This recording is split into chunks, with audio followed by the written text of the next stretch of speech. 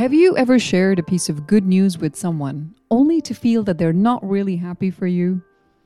Every single time you tell them something good, you feel they might not have your best interest at heart and are probably happier if there's something defective in your life.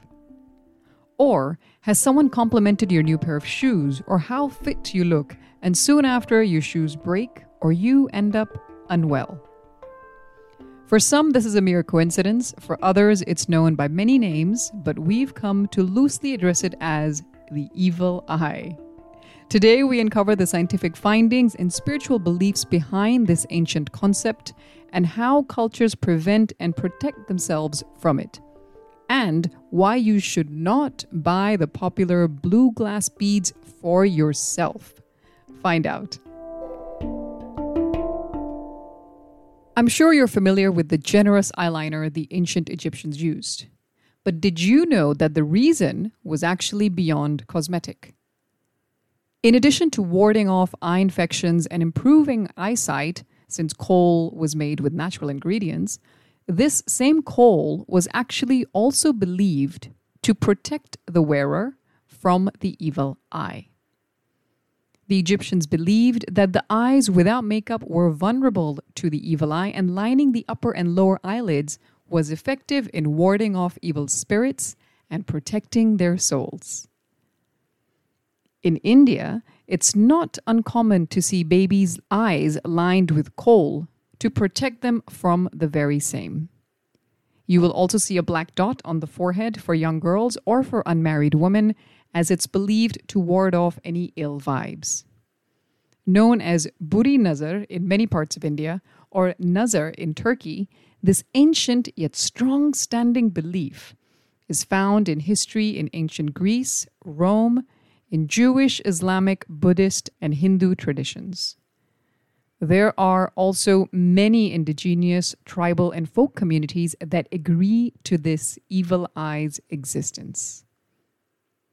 According to popular belief, the jealous and envious look from others can be harmful and can cause various misfortunes, like problems at work, unexpected ill health, obstacles in love, and even can undo or cause hurdles when you're almost about to achieve your goal. In short, it throws things out of whack when everything seems to be going smooth. A friend of mine, she said that she used to keep an evil eye charm in her new home. And even though she didn't quite believe in such things, it was something that was gifted to her, and she thought, okay, let me just, put it somewhere. It had been there for quite some time, no issues at all. And one day, someone that she wasn't too fond of paid her a visit. And as soon as this person walked through the door, the evil eye charm dropped. Yes, it could be a coincidence, but it's all whether you believe in these things or not. So how exactly can someone do damage without touching anything or without any physical action? According to astrologer and numerologist Kashish Parashar, it's all about the energy that we carry. He says, and I'm going to quote him here, "The whole concept of buri nazar is nothing but the human aura that every individual emits. It's the energy shield of every human being. You may have noticed some people brighten up your day just by their presence, and some make it worse just by being around.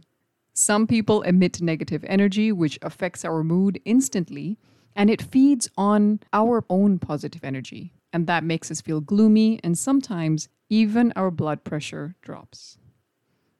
He also said, "But then there are people who make all the negativity go away with their positive aura like a positive energy shield."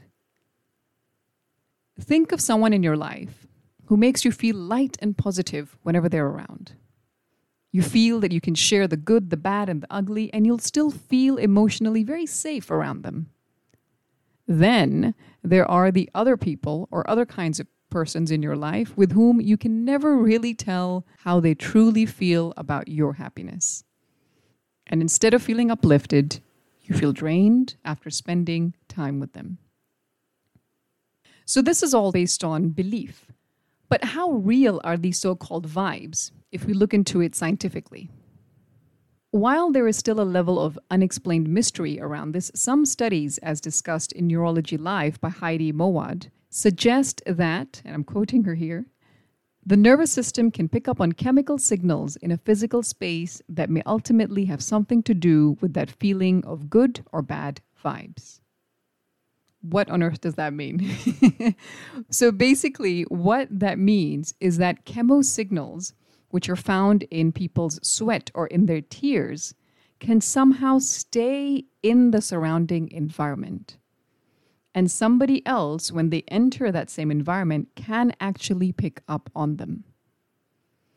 This is why some places don't feel comfortable. They don't feel productive. And when you go there, you're just like, I don't know, I just don't feel right.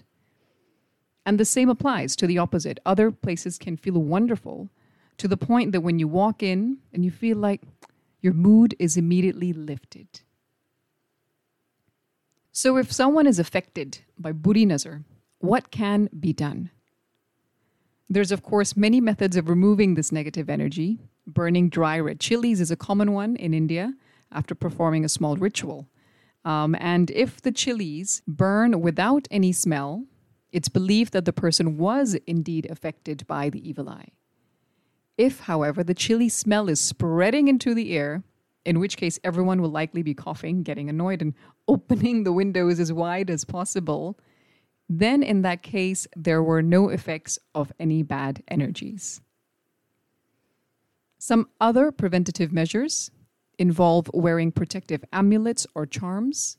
In North Africa and in the Middle East, the khamsa, which is an ancient symbol of an open hand with 5 fingers, with an eye right in the middle, is very common. It is also known as the hand of Fatima, and by the Jews, it's also known as the hand of Maryam. I hope I'm saying all of that correct. If I'm not, I really, really apologize, but fingers crossed. Another popular and well-known charm are actually the beautiful blue glass beads. I actually have some of them myself.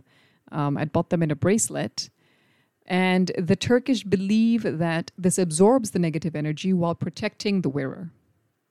And when this charm breaks or it cracks, or in fact, I think this applies for any of the other charms, it symbolizes that the negative energy has been absorbed and the amulet has done its work. Now, if after listening to all of this, you feel like going ahead and buying an evil eye amulet for yourself, which, by the way, has been made famous by celebrities like Gigi Hadid, Meghan Markle, Miranda Kerr, then stop right there. I had bought something for myself as well. And while it's not detrimental, it doesn't mean you should just not do it. But apparently, if you want the charm to be effective, then it needs to be gifted to you by someone else. Instead of gifting it to yourself, buy one for somebody else, and hopefully they will gift you one too. If not, I guess you could drop a hint, if you believe in it.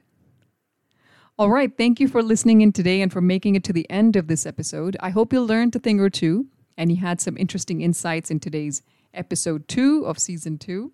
If you want to stay connected, head over to Instagram or Facebook, find Little Wisdom Podcast. It's all in small letters and all together, and hit follow. If you're enjoying this podcast, then please do leave a review as well. It helps me know that people are listening, they want to listen more, and also other people will trust your words, so it helps them see whether they should also listen in on this. My name is Shub, and I'll catch you next time on Little Wisdom, where we look into science and spirituality for self-development. Till then, take care and stay wise.